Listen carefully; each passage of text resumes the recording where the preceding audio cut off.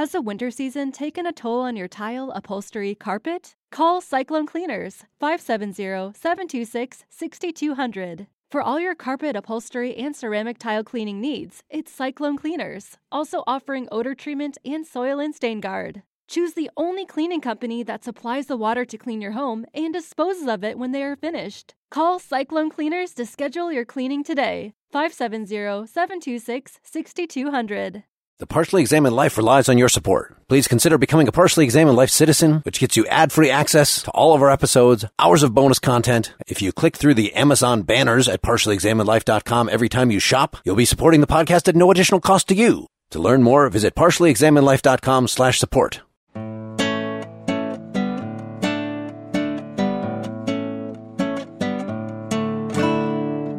You're listening to The Partially Examined Life, a podcast by some guys who at one point set on doing philosophy for a living, but then thought better of it.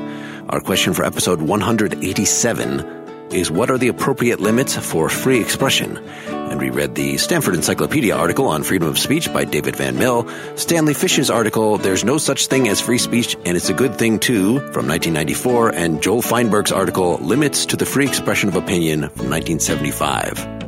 For more information, please check out partiallyexaminedlife.com. This is Mark Linsenmeyer, neither hater nor player, in Madison, Wisconsin. This is Seth Paskin, practicing non-violation of the harm principle in Austin, Texas. This is Wes Alwan in Cambridge, Massachusetts. This is Dylan Casey in Madison, Wisconsin. Hey guys, before we get started, I got something I got to share with you.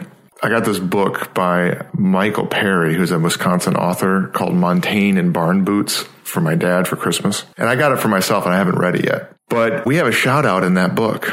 Really? On page 29, he says, in an episode of the Partially Examined Life podcast, one of the hosts comments on Montaigne's lovely non-aristocratic air, but questions whether he understood how privileged he was. Despite all I wrote above, I believe he did understand. So that's the quote. Nice. So I thought that was kind of cool. Yeah. I'm glad he exercised his freedom of speech.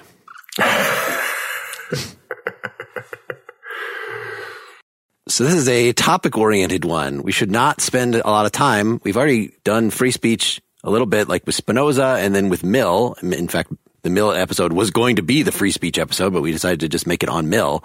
But in both the Spinoza and the Mill, we ended up spending some time kind of arguing over our textual interpretations, which is our normal thing to do for a text-oriented episode. I would think in this, we maybe want to kind of set those aside a little bit and try to focus up mostly on the ideas here, because we have these two main texts, the Feinberg and the Fish, that I'm sure we'll quote quite a bit from. We had a whole bunch of other optional things, and we had the Stanford Encyclopedia article that kind of sums up a lot of the debates that have been going on.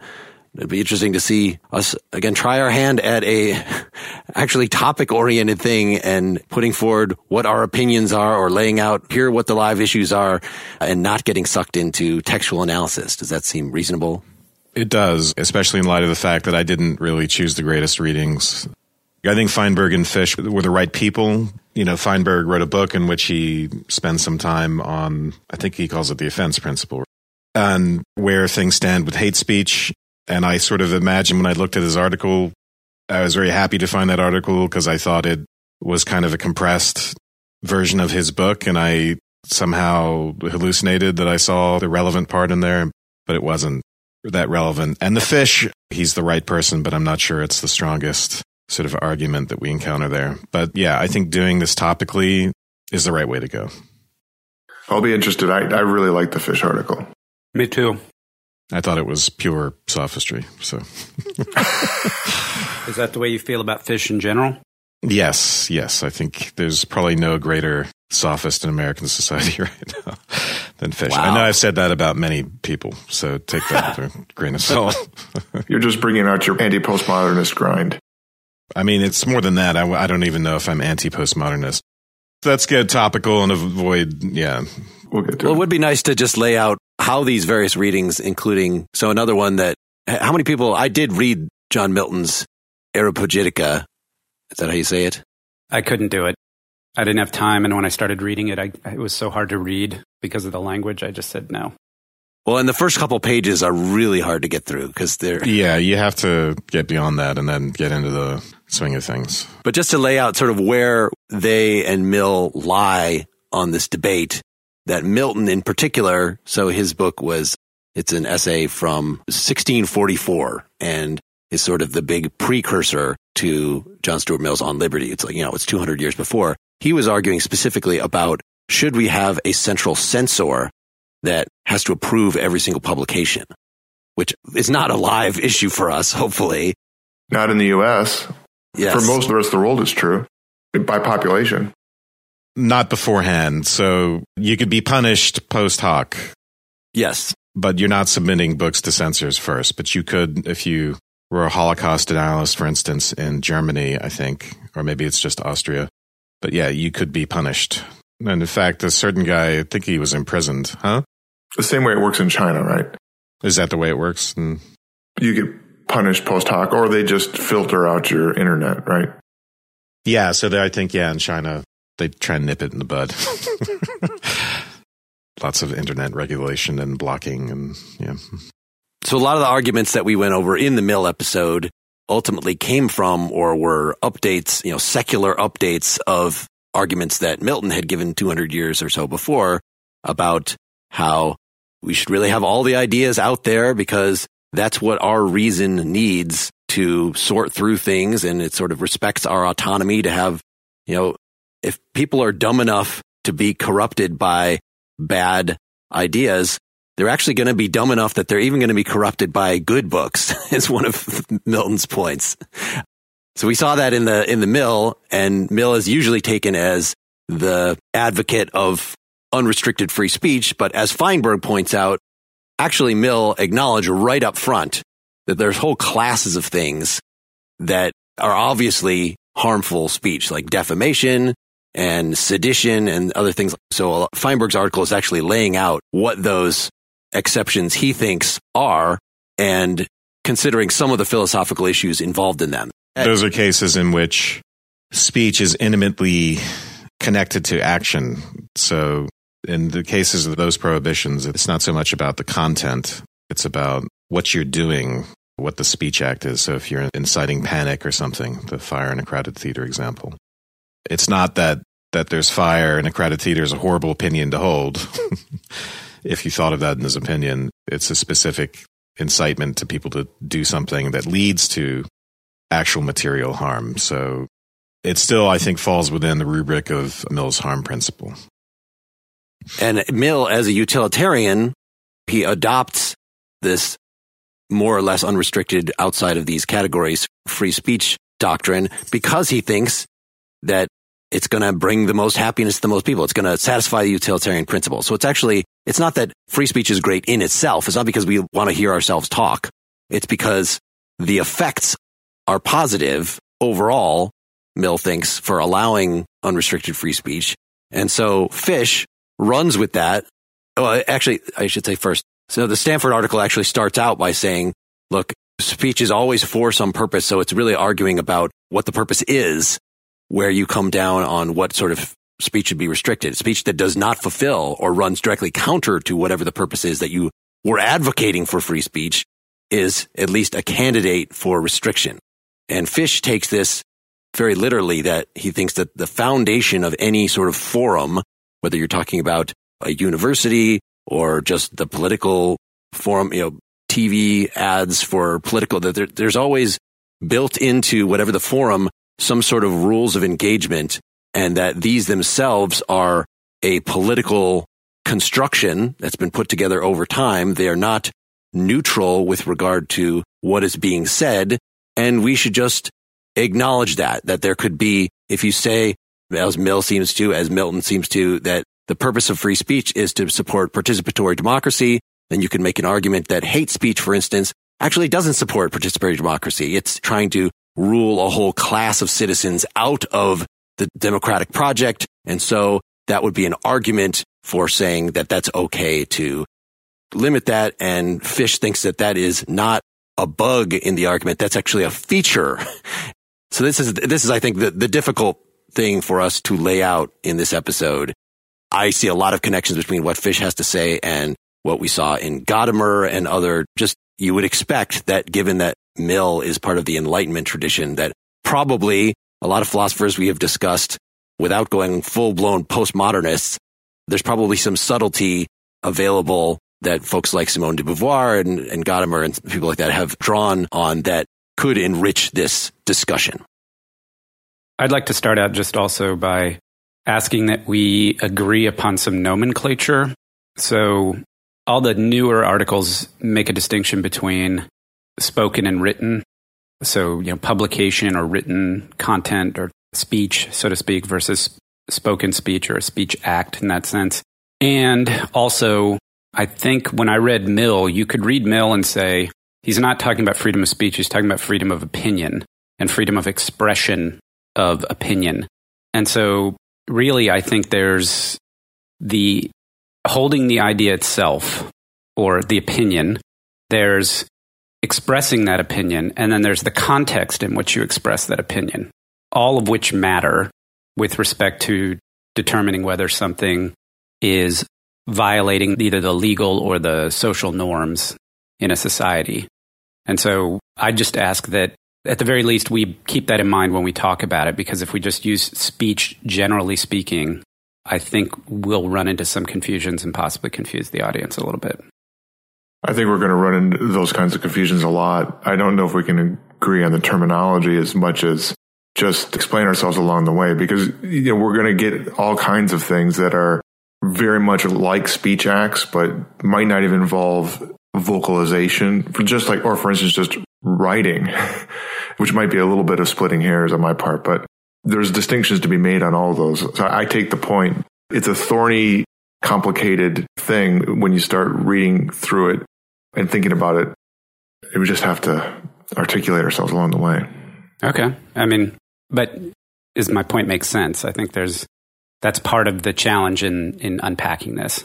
Well, you're getting at the core of the exceptions that are carved out by Feinberg, right? So if I go up to someone and yell racial epithets at them, that's not speech per se. And in fact, it wouldn't have to be racial epithets. It wouldn't even have to have any content. If I went up to someone and yelled gibberish at them, it's not the content of the speech that's at issue, it's the act. Now, granted, if there are racial epithets or other sorts of epithets, you could argue that there's a greater level of incitement there. But a lot of it is about getting in someone's face in an aggressive way, in which case, in the law, that's called fighting words, and you could reasonably expect someone to retaliate even violently in those situations. You don't have a right to do that. So I think, Seth, what you're talking about is free speech conjures up this idea that anything that involves us speaking is somehow allowable, which of course is not the case. It's more about our expression of our opinions and not about other acts. So, for instance, intimidating people, threatening people, making people feel unsafe, and things like that. And the thorny part gets to the question of safety. If people are saying, well, someone giving a speech somewhere that they think is racist or writing it, putting it in a book makes them feel unsafe in the same way that fighting words might, then you start to get into a more difficult areas.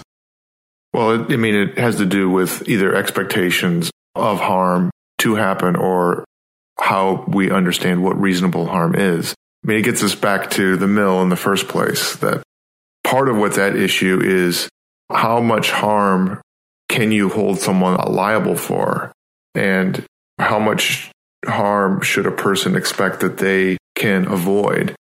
In no case have we read that the speech, like anything else, is completely unfettered. It's really an argument about what kinds of fettering you're going to have.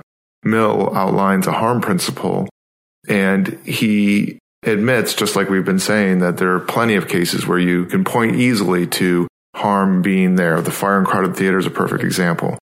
But then it comes down to, well, I might say something that harms you, but that's okay. That doesn't rise to the right level of harm. So then it becomes an argument about what level of harm can you expect to have to tolerate. Yeah, I think there are a few questions there, like how close. Well, so one of them, I think, with the level of harm you're talking about, Dylan, is it the case that our offense or that our hurt feelings constitute harm, which Mill argues very, very strongly against that idea. Yep. And then the question is whether you might conceive. Does he argues against that idea. Hold on. In it might be offensive if you express atheism. Like that's the kind of thing he has in mind. That's if I'm offended by you being an atheist, that's not a legitimate ground for restriction. But if we take Feinberg's word for it, that he's already at the beginning of the essay setting aside issues of defamation, say, then, or invasions of privacy, the fact that I say that you're a homosexual or something like that. Yeah, but that's not about being offended. That's about actual harm done to you. Right? It's not just that I was offended by those things. That you say I plagiarize something. It's not that offends me in the same way being called a racial epithet might offend me. The racial epithet has no content exactly except that I hate you or that you're an inferior being. And the libelous or the defamatory claim is something specific that I'm, factual that I'm meant to have done, which can affect my reputation, my livelihood. It can deprive me of a job, things like that. Yeah. I think then the argument is a discussion of when is it sticks and stones and when is it just words? Yeah. But if you call me a racist for one of my articles online, generally that's going to be protected. It's not defamatory, even if it's false, and because it's an interpretive matter of your opinion, that would offend me greatly.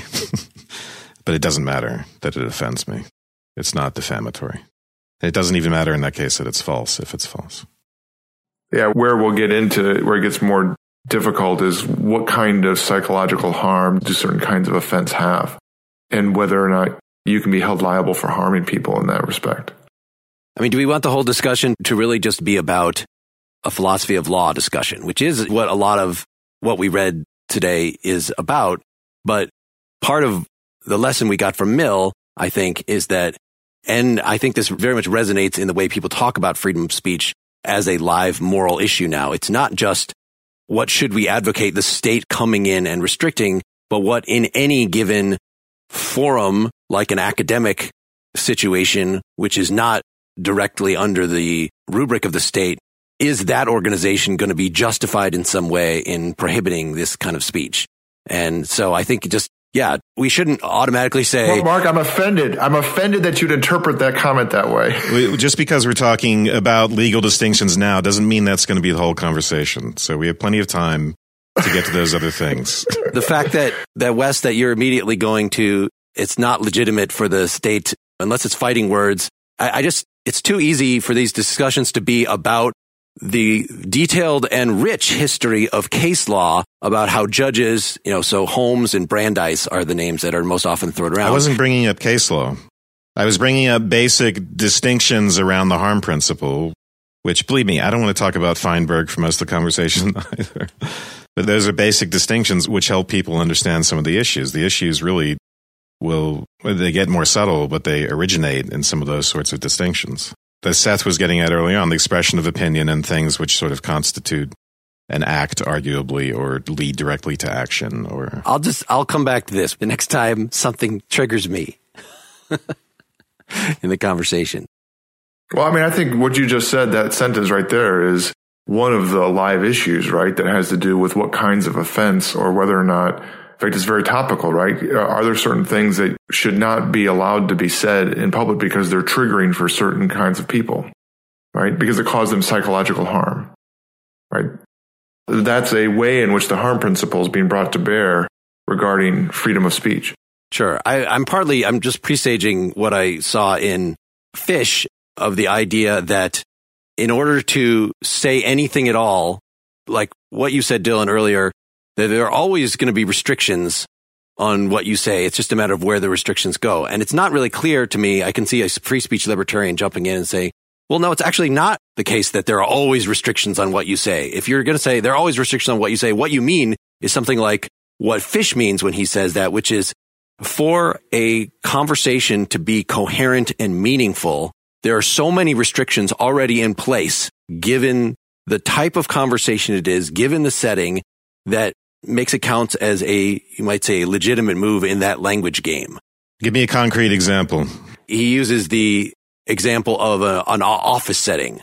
So there's so many things in that, what is an office setting about? Well, it's about getting this work done or whatever the thing. So if you start cussing out your boss or whatever, pretty much any conversation, if you just stop and start cursing at the person, you're probably not, unless we've agreed in advance that this is a knockdown, drag out argument or something, like in the context of like even just spouting something that is not words, that's going to be a wrong move in the language game. So that is the sense in which there are always restrictions.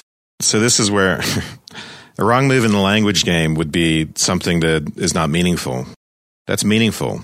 Not just meaningful, but could be just inappropriate. Like that, you're like, why did you even say that? I don't understand what the fuck. No, it's a legitimate move in the language game to say something that offends people and is inappropriate. There's a point that maybe I want to offend someone.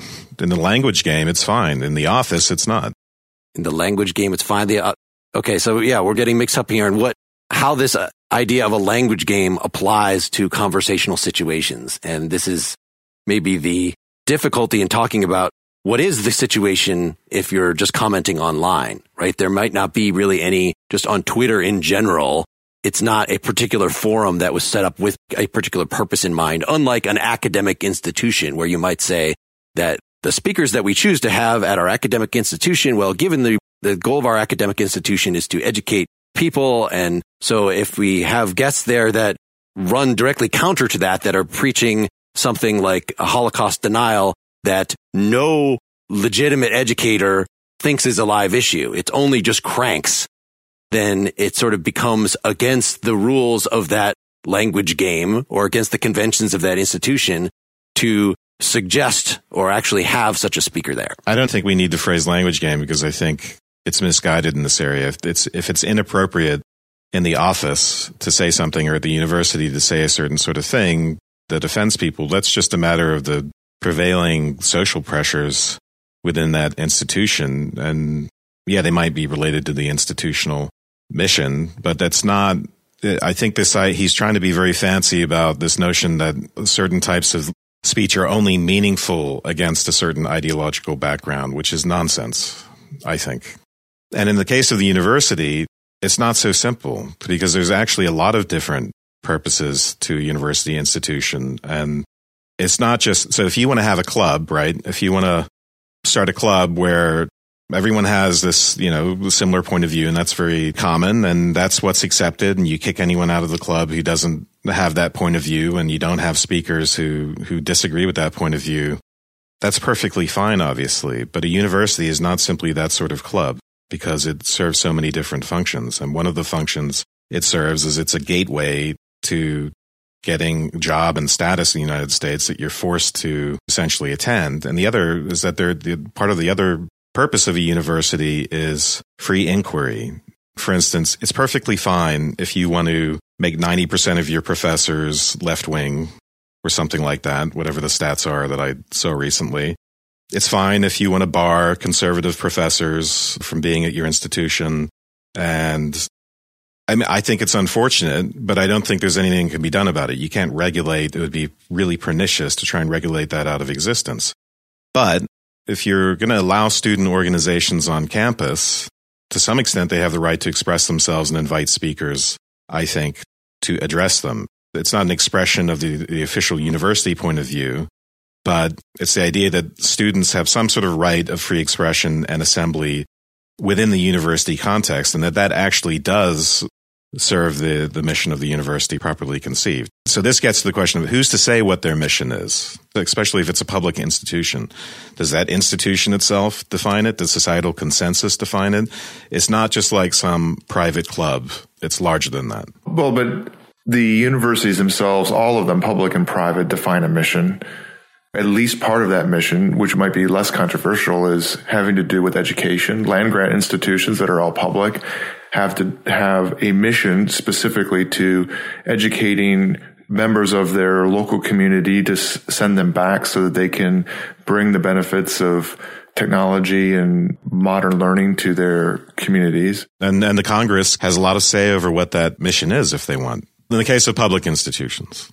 Yeah, so I guess I'm just pointing out that it's not as if the university is some kind of blank slate. In fact, the university, in whatever that sort of entity is following a little bit of what Fish would say, is that what that institution's mission is is part of the result of a conversation and sometimes an argument about it. And then part of these free speech things between the students and the faculty and the board of trustees and the community around them and the state that funds them and the federal government that has some context for the taxes that they're exempt from.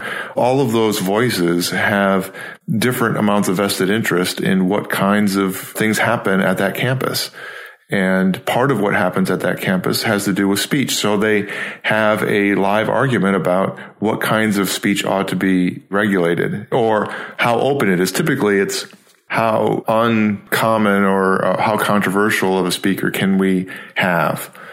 Part of the question is going to be whether a given speaker amounts to some kind of incitement, right? We get back to the harm principle. And I don't mean to go all legal on you, Mark. That's not what I'm doing. I'm just saying that it's one version of harm, right? Right. And you're demonstrating, I think, that there's a continuum in these different contexts in terms of how centralized the decision-making power is of who sets the agenda and what constitutes the rules of the road, the structure of the marketplace of ideas that is going on there.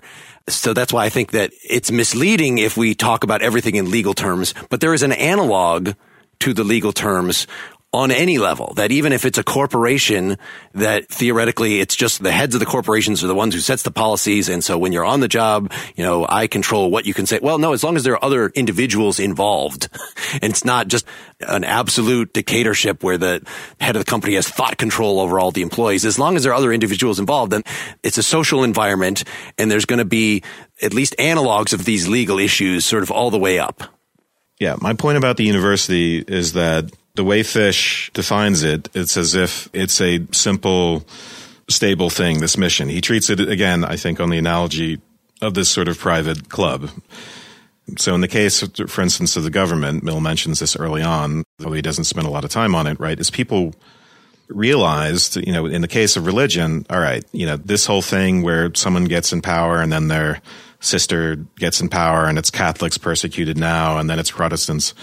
For the sake of the good of society, with religion, this is really where freedom of conscience first started really having some power. You say, yes, despite the mission, the overall prevailing values of the society, even if they're Protestant, we're going to carve out a space for dissent and for people who have different religions, because that is also part of the good of society. And you can ask that question about a university, whether free inquiry, even to the point of allowing certain student groups to invite certain speakers, if that isn't a good thing. And it's not just up to the university, it's up to society as a whole. And in fact, there are legal aspects to it. I mean, courts have ruled that student groups do have the right to bring on these speakers that offend people. And so we need an argument about why the courts are wrong and why schools should be able to say no. That's not to say, by the way, that we expect the administration to invite such speakers. I think it's perfectly fine if administrators don't want to invite such speakers. And similarly, if you have a newspaper, it's perfectly fine if you want to publish only liberal or right-wing authors, or you do what you want with those things. But the special case of the university is the existence of a captive populace there because they have to be there to get ahead in society, and also because there is this overriding value of free inquiry where to some extent students have to be able to express their opinions with some freedom in order to do what a school is designed to do. I think you're doing a very good job, Wes, of just articulating exactly Fish's point, which is that where those boundaries are in fact part of the whole discussion. And what you just articulated was the reason why that principle, rather than called freedom of expression, is called the principle of free expression, ought to be given very wide berth at a university because of there being a captive audience, particularly of the students, and that has real life consequences that they, in some sense they have to go there, that it's in particular the case of public institutions, which ought to be given even wider berth because of the nature of public institutions, and that the nature of the intellectual inquiry at a university is consistent with having a very, very wide berth for unfavorable or contrary opinions, and a very, very high bar that you have to reach in order to consider what somebody's saying is so controversial controversial as to be incitement. So when Fish is saying that you can restrict speech based on the charter of your organization, this should not be seen as merely a matter of asking the people who are in control, is that okay or not? Or actually looking at the text of the charter and saying, well, this charter says we should not allow hate speech or something, so we shouldn't. No, it ends up being a creative analysis, which is what constitutional law professors end up doing with the Constitution as well. That you say sort of, what is the spirit of why this organization exists? What are we actually doing here? And that's something that requires deep reflection and can't just be a matter of verbatim reading off of rules or of some people in control sort of dictating. So I think that it is, as Dylan said, it's totally legitimate, whatever the actual mission statement of the university is, to read into its charter and come up with an argument that we should allow this speech, we should allow most speech, we should allow whatever, for your thing. And in the same way, I think Fish says there's something like the social contract, or maybe even deeper than the social contract in a particular society, something in human nature itself that we could read into and come up with an argument that say, look, I know the First Amendment says allow all speech that does not allow direct harm, but this whole class of speech, so for instance, one of the examples that's often brought up that Fish doesn't talk about is pornography. Is if pornography is in fact systematically degrading to women and in fact leads to the result of them being ruled out of the democratic project altogether. It so degrades their status that they're no longer taken seriously as citizens. One could say that is against the spirit of democracy that underlies America, whatever the actual text of the First Amendment says. I'm just saying this is what Fish thinks is available to us as argumentative tools. So I want to respond to that, and I think that's good because we're starting to clarify what Fish is actually saying. So one of his claims is that all freedom of expression occurs against this normative background, so some conception of the good. We're back into this tension between the good of the society and then individual rights. And his idea is that the right to speech is actually subordinate to some conception of the good. And not just that there is no such thing as meaningful free speech except in the context.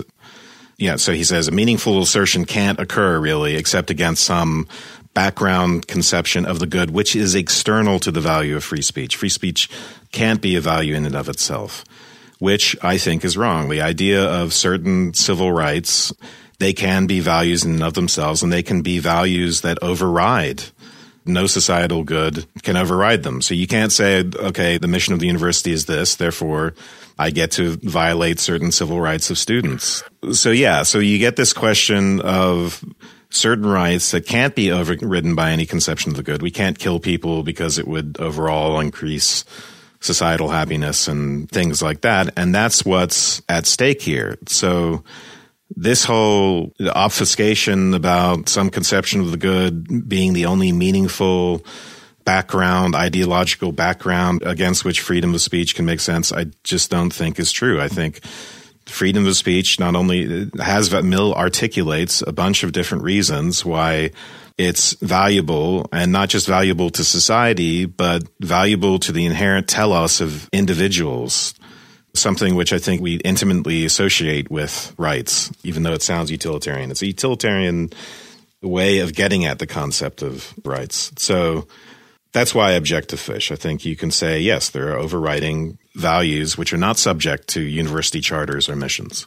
Yeah. So it's interesting. I feel like we're interpreting Fish in a different way because I see where you're saying, and there's something true in the article that part of what Fish is trying to do is provide space for having certain kinds of limits on free speech with respect to hate speech and stuff like that. He doesn't go into detail on that. He has this more sort of abstract argument going on. But again, I take him as saying that these contexts about what is a right and what is allowable speech is intimately related to what we think is the end of good society. And again, what you just said to me seems to be exactly that the rights of individuals regarding how they speak is a value in itself that would be part of society. I don't see how those two things are separated from one another. In fact, you said even the telos of society. Of the individual, not of society. Okay. I just don't see them as separate. And maybe part of the way I'm looking at this is you would use Fish's argument in this analysis to push very, very hard against him against any kind of, or having the bar very, very, very high for what kind of speech could be regulated. It seems to me you could have a functionally absolutist position regarding it. I'm trying to see, Wes, how your objection to Fish differs from how he responds to the critics that he's gotten in the postscript. So he says in the postscript, I'm just going to read a quote. He's talking about criticism by Holmes. It's Justice Oliver Wendell Holmes. Sorry. He's talking about a particular judgment that Holmes articulates in a case. And he says, "This sounds fine, even patriotic, but it runs afoul of problems at both ends. The entry problem is the one I've already identified in my reply to Professor Post. The marketplace of ideas, the protected forum of public discourse, will be structured by the same political considerations it was designed to hold at bay, and therefore the workings of the marketplace will not be free in the sense required, that is, be uninflected by governmental action. Things are even worse at the other end, the exit or no exit end. If our commitment to freedom of speech is so strong that it obliges us, as Holmes declares, to tolerate opinions we believe to be fraught with death, a characterization that recognizes the awful consequentiality of speech and implicitly undercuts any speech-action distinction, then we are being asked to court our own destruction for the sake of an abstraction that may doom us rather than save us." Yeah. So my question, I guess, to you, Wes, is in what way is your criticism of Fish kind of a third way out there? Well, so far I've just criticized his, sort of literature professor's use of philosophical theory to say something fancy like the idea of free speech and even any sort of expression is not meaningful against this ideological background, which we can't actually articulate and blah, blah, blah. So just to address Dylan's point earlier, the difference between the whole question of rights and the question of other sorts of good, established by university missions and so on, is we're talking again about Sandel's thin conception of the good versus thick conception of the good. We're talking about rights versus utilitarianism. We're talking about what happens behind the veil of ignorance that we think cannot be given up versus what we can tolerate within a pluralistic society. So many different forms of life, many different religions, many different sorts of opinions, but not any sort of action to undermine liberalism.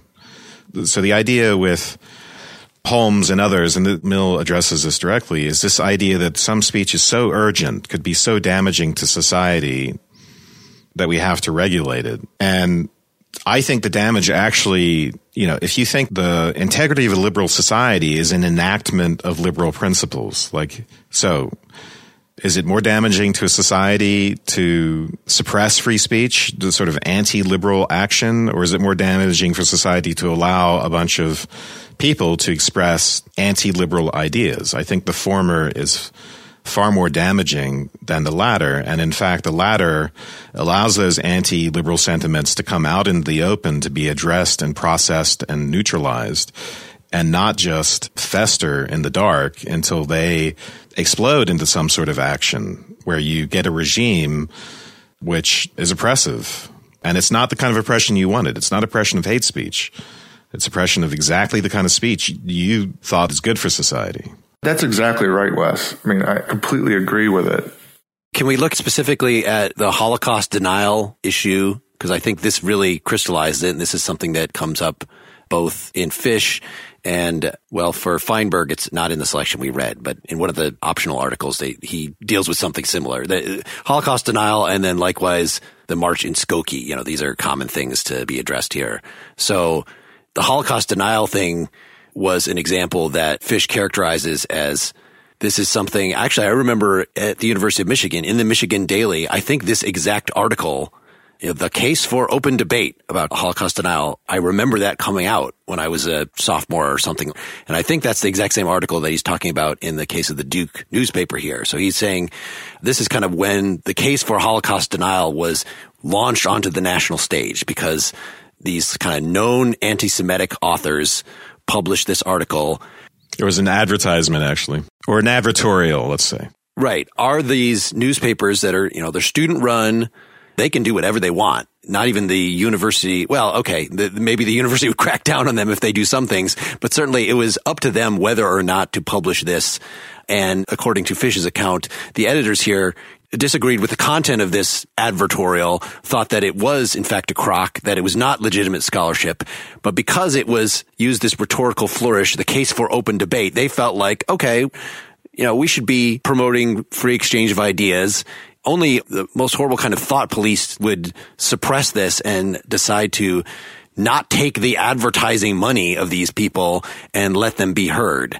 And Fish thinks that they were duped, that they were just duped into doing this. He's absolutely right. I mean, he's completely right. But it's just not relevant to the rest of his argument. Yeah, it's something we would all agree on. So I wouldn't say, because of free speech, I personally have to express all opinions, or my club has to express all opinions, or my newspaper.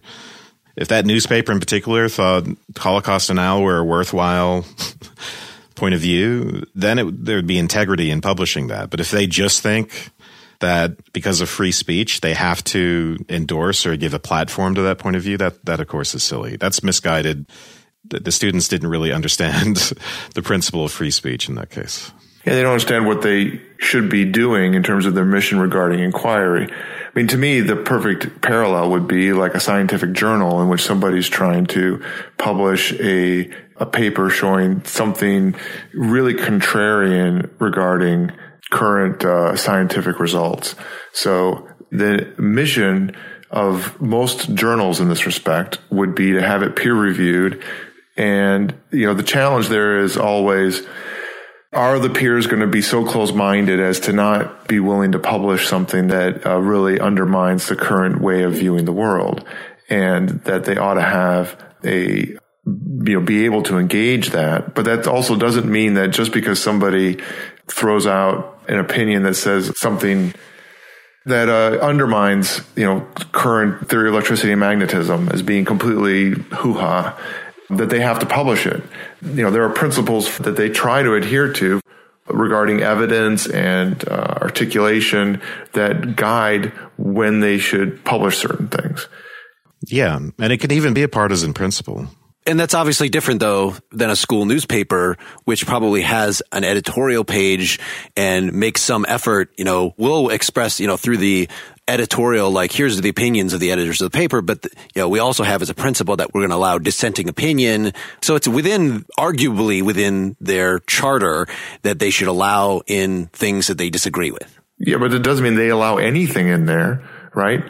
It really does. It depend on their editorial mission. So, for instance, the New York Times has a largely liberal editorial page, and they've made efforts recently. They have certain moderate conservatives who write for them, and they've hired a few recently. They had William Safire for a long time. Yeah, they always have a token conservative at least. Yeah, but there's also Ross Douthat, who's excellent, and David Brooks, who's very, very hit or miss. So I used to really hate, but I think that sometimes he's not so bad. And now Barry Weiss, who's been very controversial, and Bret Stephens, who's been very controversial, even though I don't think that they are anything more than moderate conservatives.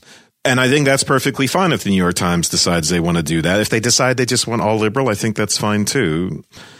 It's up to the institution in this case. A newspaper, in many cases, it's there to advocate a certain point of view. And even as de Tocqueville pointed out, it's a way for people with similar points of view to sort of communicate with each other often. And then we call that the bubble, and it has a lot of negative effects, but, it serves an actual function as well. Now, like with the blog, I've actually tried to, with our blog in particular, if I think something is thoughtful and done well, I publish things which I disagree with all the time. And then people will say, I knew you guys didn't like Peterson or something on Twitter. And I have to respond and say, well, actually, we don't have an official point of view as a Look podcast. Look at the bylines. It's and not we one all, of us. yeah, and we all differ to whatever degree on different issues, and we aren't necessarily endorsing exactly the position that we're publishing. So that's our particular mission, but it doesn't have to be, everyone's mission. The concept of free speech doesn't necessitate that any given publication has the mission of publishing dissenting voices. Well, maybe it becomes more poignant about the different kinds of governmental regulation in this respect. Like the question of either the Skokie March or the recent white supremacy protests and fallout from that. And I guess we could also look back to other protests, the protests in the civil rights era, which involved actually at least as much, if not more violence than those recent protests did. I would like to circle back to the Holocaust denier thing. I know you guys know how much I despise talking about this topic, but the Holocaust denier example is typically, and even in these articles, raised to make a distinction between harm and offense. So I don't remember if it's Feinberg or if it was in the SEP article where they say, and by the way, the Skokie March is now probably so deep in history that most of our listeners probably haven't heard of it. But if you've ever seen the Blues Brothers movie, it was satirized, I think, when they chased the guys off the bridge. But anyway, the point of the Holocaust example is typically rhetorically to draw out the distinction between harm and offense. So yes, these guys wear swastikas and they, march and they deny. Actually, these are two different examples. But if you deny that the Holocaust took place, or if you put out pro-Nazi propaganda, yes, it's offensive to Jews and actually to most everybody. But is it actually causing any direct harm? And that takes the conversation in one direction back towards Mill's articulation of it, which is about being able to see direct harm to, say, an individual, and then you expand the conversation to direct harm to the fabric of society or the liberal principles or whatever. But in the case of a Holocaust denier, this gets back to what I said initially as the podcast started, which is there's an underlying statement or belief or opinion. Then there's the expression of that. And in the case of Holocaust denial, it's simply saying, I deny that this generally accepted fact is true. Or typically the way they couch it is they say, oh, well, we're not sure about the number of people that were killed. We have a disagreement or we want to reassess how many people were killed. And that's intended to open the door so that they can slide in other sorts of things. But my point is, if we agree that documentation, the epistemological establishment of the fact of a Nazi campaign to exterminate the Jews is true, then my gut tells me that I'm under no obligation, nor should it be socially acceptable. I won't say illegal, but I'll say socially acceptable to dispute that fact. Like if you're just disputing the fact and saying, something that's generally accepted and well documented, then you're just being a contrarian in such a way that's actually not in good faith. Now, what I read Mill to be saying, and where I'm somewhat challenged on this, is the idea that everything out there is kind of like a scientific truth. So people in past ages have been wrong. So we should examine even our most aggressively validated and held beliefs, because if they're robust, they'll stand up to the challenge. So I'm caught in this kind of no man's land about my opinion about this, in the sense that it strikes me as, should we just let all the Holocaust deniers continue to deny because the reality of the Holocaust and the documentation is so strong and robust that we'll just continue to slap them down or they won't be accepted? Or do we say, look, this is just not an acceptable form of dialogue in our society? And I'm honestly torn between the two. You mean say that legally or socially? Or yeah, because there'd be a difference between social approbation regarding it and making it illegal to say. Yeah, I think socially. I mean, there's a sense in which I want to be legally like Mill and socially quite a bit more restrictive. The problem is that the social mores change, and what we see is the further removed you are from an event or a fact, and the less present all of the conversation and the evidence becomes, the more possible it is to have people cast doubt. Are you worried there about normalization? Is that what you're... Yeah, I think that's what I'm trying to say. That if we permit people who hold racist, sexist, whatever kind of views to constantly assert those views, there will be a form of normalization in the public discourse that will legitimize them, even if they are contrary to fact and accepted workings of the social society. Yeah, and I want to jump on the constantly assert there because, you know, if somebody is in an insane asylum constantly asserting untruths, I don't care. Well, if they have the most popular blog in the United States, you care. But go ahead. Right. The internet raises difficulties here because all these articles are before the internet was really a factor. And so, you know, it's fine, even in a university, Fish says, for somebody to like be out on the diag or whatever, you know, street preacher to be out spouting whatever. I think clearly as a practical matter, if the thing that they're spouting is virulent anti-Semitic stuff, the campus police will probably step in. Whereas if it's just a random preacher saying you're all going to hell, that's still attacking, but we just recognize that as provocative in a different way. And so it's really a matter of what the venue can stand. You know, the internet is there's so many places on the internet. Just like, you know, we can stand people having private conversations in their homes and expressing whatever kind of racist garbage or whatever that they want. Nobody's really suggesting that we try to regulate that. It wouldn't work anyway. That's a main reason. But even if we could, that gets in too much of the thought police and trying to get in people's heads. And likewise, the internet as a whole, you might argue similarly. People set up these little chat rooms and I don't want to, once I bring up Reddit or something like, well, then there's another forum that could be like a newspaper that could, you know, decide we just don't want to allow any of this shit.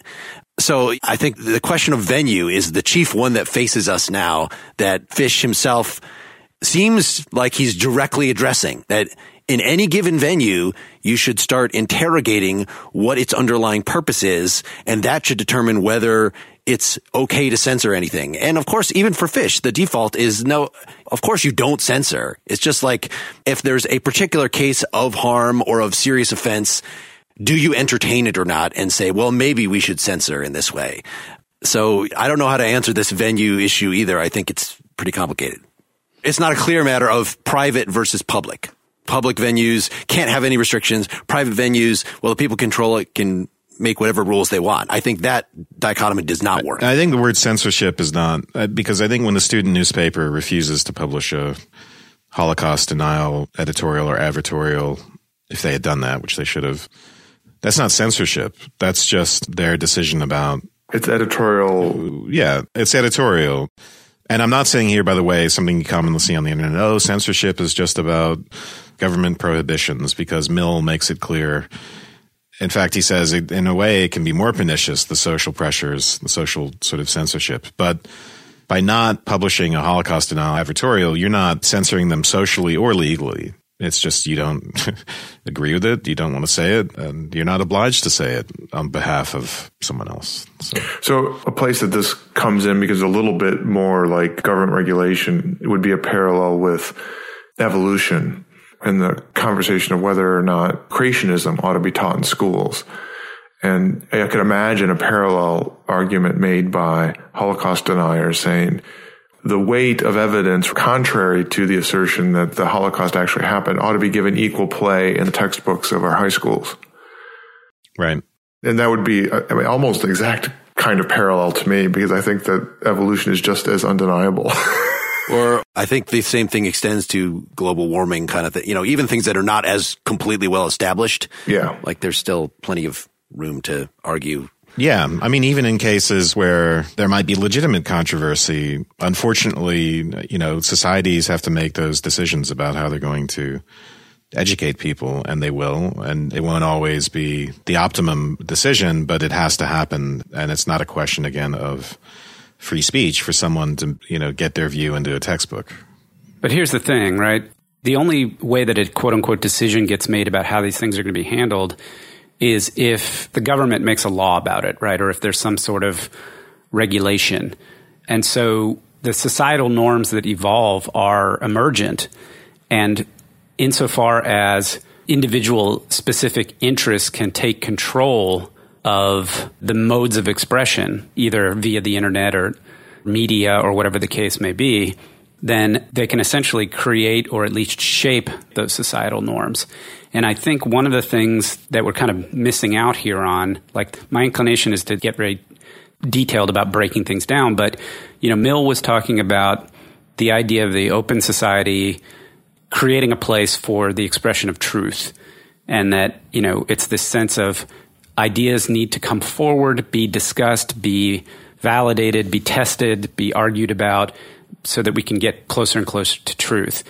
And again, that's a kind of scientific model that doesn't seem to actually hold. It's an ideal that we like to think that our public discourse and our political discourse should adhere to, right? So half of the people are talking about whether or not global warming is true, or some of the people are worried about that, and other people are using it in a political context to establish something with respect to regulation or, protect industries that theoretically might be impacted by regulation, things like that.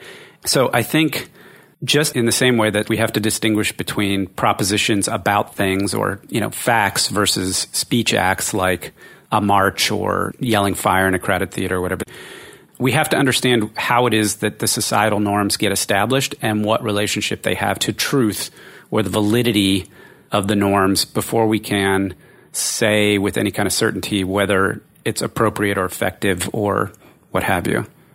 But we can't vest any authority the job of saying what's true. As certain as it may seem to you and me, this is Mill's fallibility principle. I think, Seth, you're worrying about how the ability of people to express themselves on the internet is going to affect, it might normalize false things. It might make, I think it sounds like you're worried that untrue opinions could become the predominant opinion of a society if we allow everyone to say what they want online. They could influence people in this pernicious way. And I think Mill thinks that society can actually withstand that it's not actually dangerous to society to allow that. Yeah, I think I used to think that too, and now I'm not so sure. Yeah, isn't it an empirical, at least the claim is by some of the authors that we read, is that it's an empirical matter. You should really actually look at, okay, right now we have some countries in Europe that outlaw Holocaust denial. Does that actually just make it circulate more because the people are not allowed to publicly voice it, and so it festers in these dark corners and grows, and does allowing it into the open air on Millian grounds, you would think it would kind of dissipate it because more people would see it and respond to it, point out the forceful. But I think that's something, particularly again with the siloization that the internet has brought about, that is an open question. Yeah, right now we have seen the ascent of right-wing populist parties all over Europe, including such places as the Netherlands and Germany. Really scary stuff. So if you thought that the suppression was going to help prevent that, I don't know if it worsened it, but it certainly didn't prevent that. I'm inclined to think it worsens things, actually, if you allow things to come to the light of the day and then you can neutralize them. And the way to neutralize them is actually to really engage in a sober way with it. As painful as it, instead of saying, oh, you're a racist or this or that, actually walking the walk, leading by example, let's say, and soberly engaging such things or ignoring them. If you think they're not actually that influential, which in many cases they aren't, you could ignore it. But I think the other factor for Mill is just that we benefit from having to defend our opinions, no matter how certain we think they are. Often they're partial truths. We can discover flaws in them, and we can amend them by having to defend them. We make them more sophisticated. We make them more nuanced, if that's our response. If our response is to yell back, the idea that we can socially repress something, I think that's misguided. I understand the other point of view, the anxiety about not normalizing, about not allowing certain forms of discourse. But yeah, I think in the long run it's counterproductive, like Mill. Well, that will not be the last word on things, but that will be the last word for part 1. Come back next week. Get the rest of the discussion. We will go more into depth on fish and hopefully get to the bottom of some of these confusions regarding venue and other issues. Or become a Partially Examined Life citizen or a $5 Patreon subscriber and get the full discussion right now.